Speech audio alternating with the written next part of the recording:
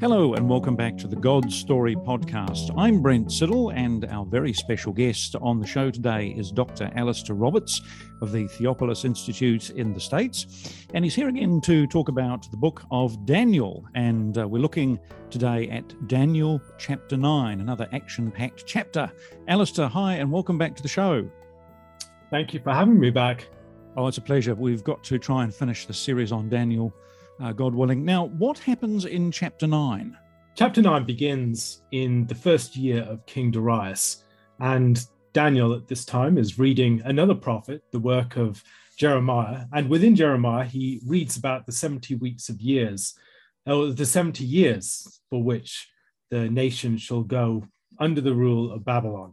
Now, this is something that's discussed in Jeremiah chapter 25. He's reflecting upon this prophecy, and it seems that the time has arrived, and yet it does not seem as if Israel is going free. So this is a matter of concern for him. He comes to the Lord in prayer, and he raises the situation of the nation, their sin, their guilt, and places that in the context of the Lord's faithfulness and righteousness.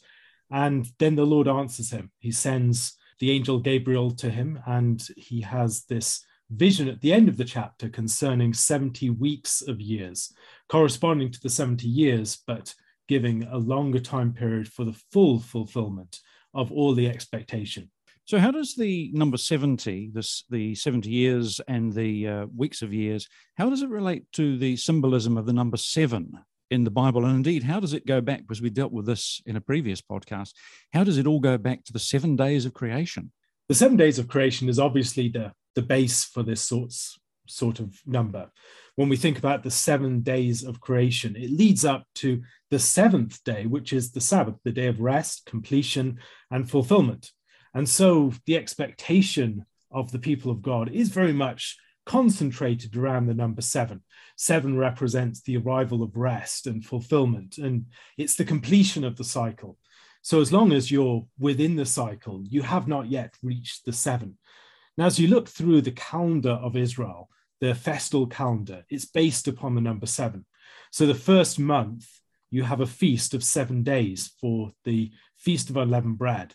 Then you have a 7 times 7 period following the Feast of First Fruits to the Feast of Weeks. And then after that, you have a cluster of feasts within the 7th month. So the 7th month begins with the Feast of Trumpets. Then you have on the 10th day, the Day of Atonement. And then you have another 7-day feast that corresponds with the feast that begins the year. And then that ends with a special festal day. So you've got a cluster of feasts in the 7th month. The 7th month begins the second half of the year, but it's also the climactic month. The feasts, the major feasts, are 7 days in length. You have a feast, apart from that, the third pilgrimage feast, alongside the Feast of Unleavened Bread and the Feast of Tabernacles, is the Feast of Weeks, which is based upon 7 times 7 after the Feast of First Fruits. You have 7 days of sacred assembly. You have 7 feasts. And so you have the number 7 bound up within the calendar in all sorts of different ways. In addition to that, you have it connected to year cycles as well. So on the 7th year, you'd have the sabbatical year, which would be a year for the release of debts. And it would be a significant year for giving slaves their freedom. Now, when you get to 7 times 7 years, you have that period followed by the year of Jubilee. So the Jubilee begins in the year after the 7 times 7. So it's the 50th year. And that year is a year for everyone returning to their ancestral properties within the land. Now, we can see that pattern also being worked out within the story of Israel. So the Feast of Weeks, or the Feast of Pentecost, as we more typically call it, is associated with the events of Sinai. Sinai is an event where the people of their freedom, their liberation from slavery is declared, and it leads up to a further event, which is a sort of playing out of the meaning of the year of Jubilee, the year of the Lord's release, in the events of Jericho. They enter into the land, they go around the city 7 times, and on the 7th day, they do this cycle 7 times, they blow 7 trumpets, etc., and the walls come down. And it's a sort of jubilee pattern with the nation receiving the land from the people who had formerly been inhabiting it. So the land is given to its true owners. Now, if we think about that pattern more generally, it's something that is found on many other occasions in Scripture, particularly in the prophet Ezekiel. The prophet Ezekiel uses this concept of the Jubilee in many different ways. So if you look at the numbers of the book of Ezekiel, the numbers 25, 7, 49, and 50 are pervasive. So 7 associated with the Sabbath, 25, half a Jubilee, 49, 7 times 7, and then 50, the full year of the Jubilee. Now, as you go through his visions, you'll see that that number is wrapped up within the measurements, particularly of the temple that he presents at the end. It's the number that represents the division of the land in key areas, the Holy Land around the temple. And then it's also something that's bound up with numbers of dates and also in the numbers of steps, for instance, into the holy place. All these sorts of things have these numbers bound up with it. So the number 7, 25, 49, and 50 are of great significance. Now, as we look through Scripture, we can see that these are used in other occasions. We already see something of this in the way that Lamech in chapter 4 of Genesis talks about being avenged 70 times 7. Jesus talks about forgiving your brother 70 times 7, which I think is related to this principle. Now, when we get to Daniel, I think we've also got 7s in other places. We've got numbers that would seem to parallel this, but also contrast with it too. So you've got things like the dimensions of the image in chapter 3, 60 times 6.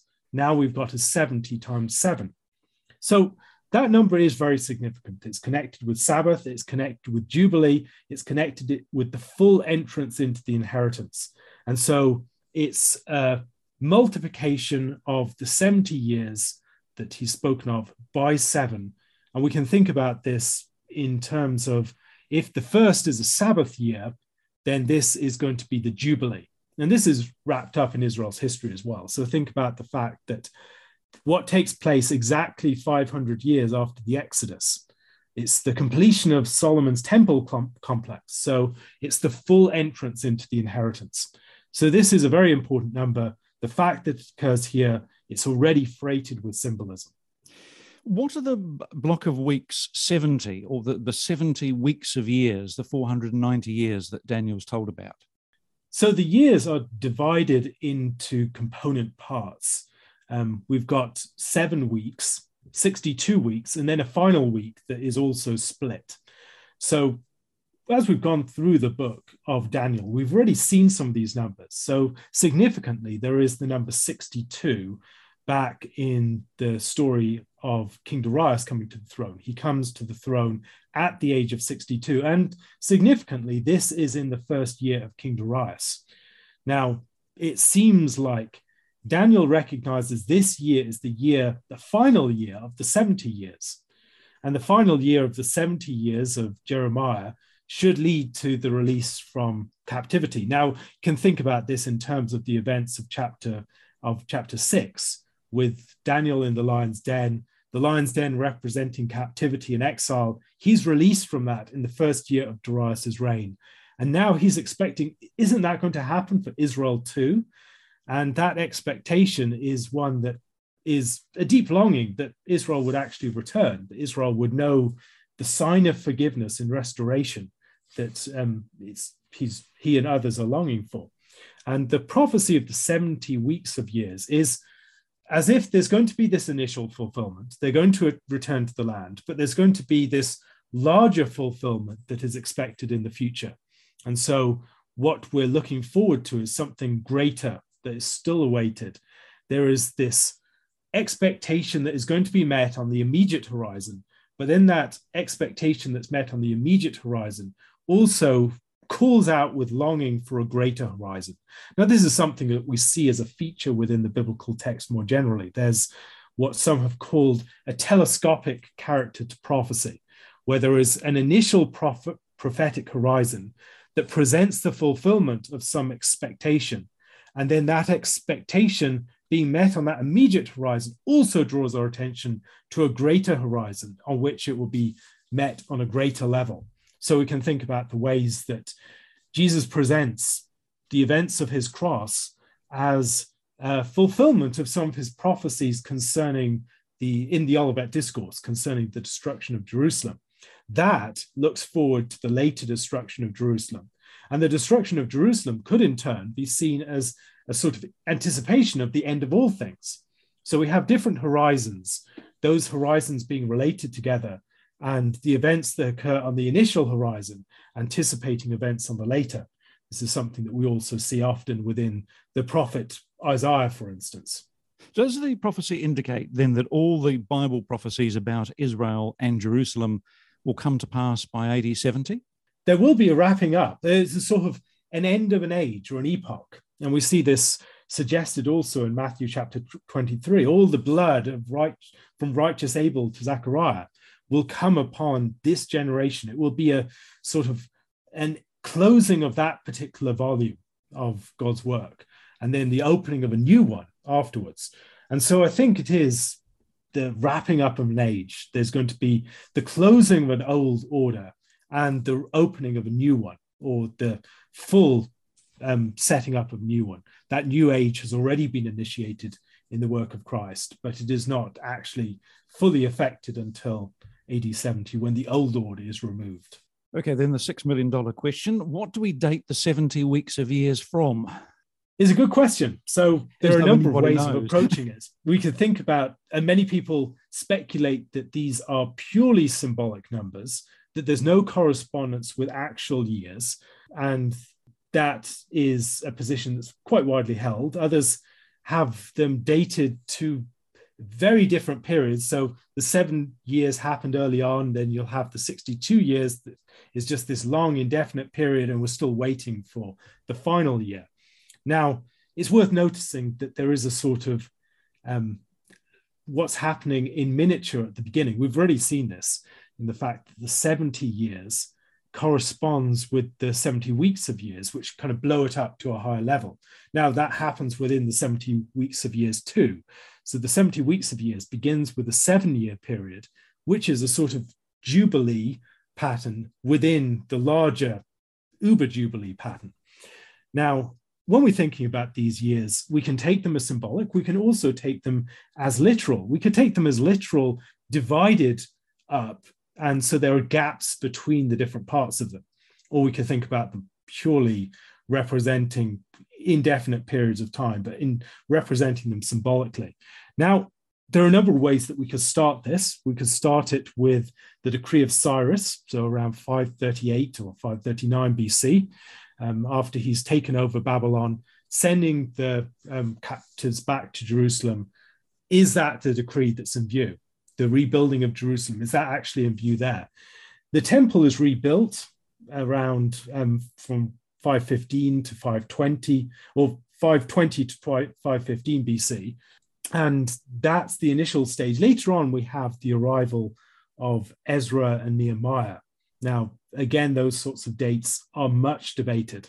James Jordan takes a different dates for these than I would. He would see Ezra and Nehemiah as early within the chronology. I would see them as much later. So I'm seeing around 458, that sort of period of time. And if that is the sort of date that we're thinking of, then it's about a literal 490 years to the time of Christ. The question then is, how does that fit in with the identification of particular figures? What is the initial 70-year, what is the initial 49-year period, or 7 weeks? And so those questions are not ones that have tidy answers in any of these theories. All of the theories have difficulties and challenges. Jordan speculates that there may be some sort of gap involved, that there is a sort of delay of the Lord's appearing, and that there is this expectation for the arrival of the final week, and it has not yet arrived as expected until the coming of Christ, and then it arrives. But we're left with lots of interesting questions here. Yes, I mean, if the decree of Artaxerxes is, what was it, 457 BC, if you take that literally and add 490, you get 33 AD, which is sort of the historical date that everyone thinks that the Lord was crucified, the year the Lord was crucified. Or am I being too simplistic about things?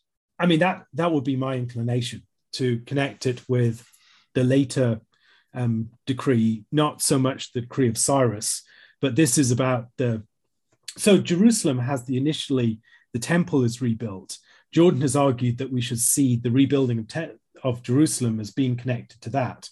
But Jerusalem's still in ruins many years later. I mean, Nehemiah, even after they've rebuilt the city, he describes the fact that, rebuilt the wall, he describes the fact that the city is largely in ruins, it's largely depopulated, and I would date that as quite a bit later than the initial rebuilding. It's around 70, 80 years later.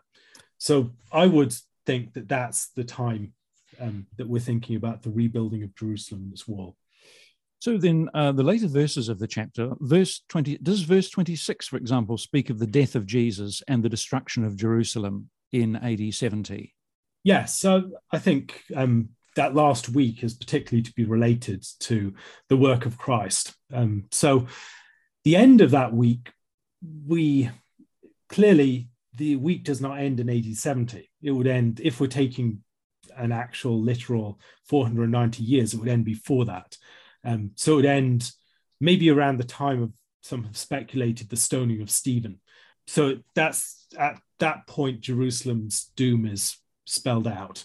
But halfway through that week, Christ is cut off. His ministry lasts for about 3.5 years.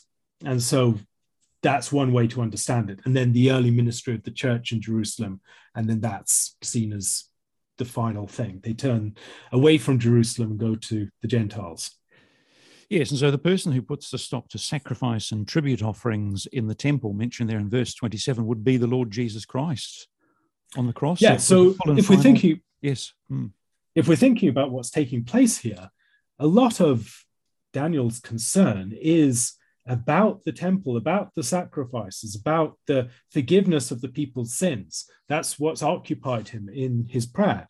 The people's sins need to be forgiven, and that is connected to the return to the land, the restoration of the people. As long as the sins still hang over them, they can never be safe. There's always a sense of looming doom. There's the sword of Damocles hanging over them. There's always this possibility they might be just sent back into exile once again. Now, what is going to deal with that finally and completely? What is going to fully atone for the people? And this will be the fulfillment of all the purification offerings. The purification offerings, or the sin offerings, were there to deal with the guilt or impurity of the people that prevented them from having access to the presence of God. So we have those laws given in places like Leviticus chapter 4 and 6, but of course, most importantly, in the form of the Day of Atonement, where you have a very special form of the purification of sin offering. You might also think there are other occasions where we have purification offerings, but that is the primary example. That's the great example. And it's, I believe, anticipating the fulfillment of purification in an eschatological event. So the Day of Atonement is not one of the daily sacrifices. It's not one of the regular calendrical sacrifices that you'd have, for instance, on the Feast of Tabernacles, where you'd have day after day, there'll be a set of sacrifices offered. This is a very significant sacrifice performed once every year, a very unusual type of sacrifice, a sort of exalted sin offering where you have a pair of goats that are divided by lot, and one sent off into the wilderness, the other offered as a sin offering. So it's a sort of exalted sin or purification offering. And it's the one day of the year where the high priest can enter into the most holy place. It's the, as I've suggested, it's the have you tried switching it off and on again day. It's the day when the whole system of the sacrificial system is rebooted and it's set up again. And so it's anticipating the fulfillment of sacrifice as purification is offered once and for all. And that's what happens in Christ's sacrifice. And so that does away with the need for the sacrifice of the blood of bulls and goats doesn't cleanse. Ultimately, we are cleansed by the blood of Christ. What's the detestable wing or wing of detestables there in verse 27? So we've talked already about the way that Antiochus Epiphanes sets up a sort of abomination of desolation within the temple. And we can think about the way that we have anticipations at many points of things that will happen later. Now, Christ talks about in the Olivet Discourse of the abomination of desolation spoken of in Daniel. And I think he has this in mind, where there's a previous abomination of desolation that's spoken of. And this is suggesting there's going to be something similar in the context of the final events of the age, which would relate to AD 70. And after that period of time, that will be the conclusion. Now, we can see this in a number of different ways. It could be the complete corruption of the priesthood prior to AD 70, and that is very clearly something that occurs. Or we could see it as connected with the persecution of the church, that is the sort of abomination of desolation. I'll be more inclined to see it as associated with the events that Christ talks about in the Olivet Discourse, which would be the corruption of the priesthood. Yes, I think does the wing? Some people say the wing refers to the eagle ensign of the Roman army when it comes to destroy Jerusalem. But others, I mean, I'm fascinated by James Jordan's interpretation, where he thinks it refers to, if I remember rightly, the wing of the high priest's garment, and therefore it's symbolic of just exactly what you're talking about, the complete corruption of the temple system and the fact people were buying and selling the high priesthood. Yes. Short answer. Well, that's just about our time. Thank you, Alistair Roberts of the Theopolis Institute in the States, talking there about Daniel chapter 9. And thanks to our creative team at Liquid Edge, who sponsor this podcast and take care of things behind the scenes. Alistair, thank you so much. Thank you. We really hope you've enjoyed this episode of the God Story podcast. If you want to help us make more great episodes like this one, you can head over to our Patreon page and become a God Story podcast supporter. You'll receive our undying gratitude, plus a few bonus goodies for your ongoing support. Just visit patreon.com/GodStoryPodcast. That's patreon.com/GodStoryPodcast. As always, you can get in touch with us via our website, godstorypodcast.com.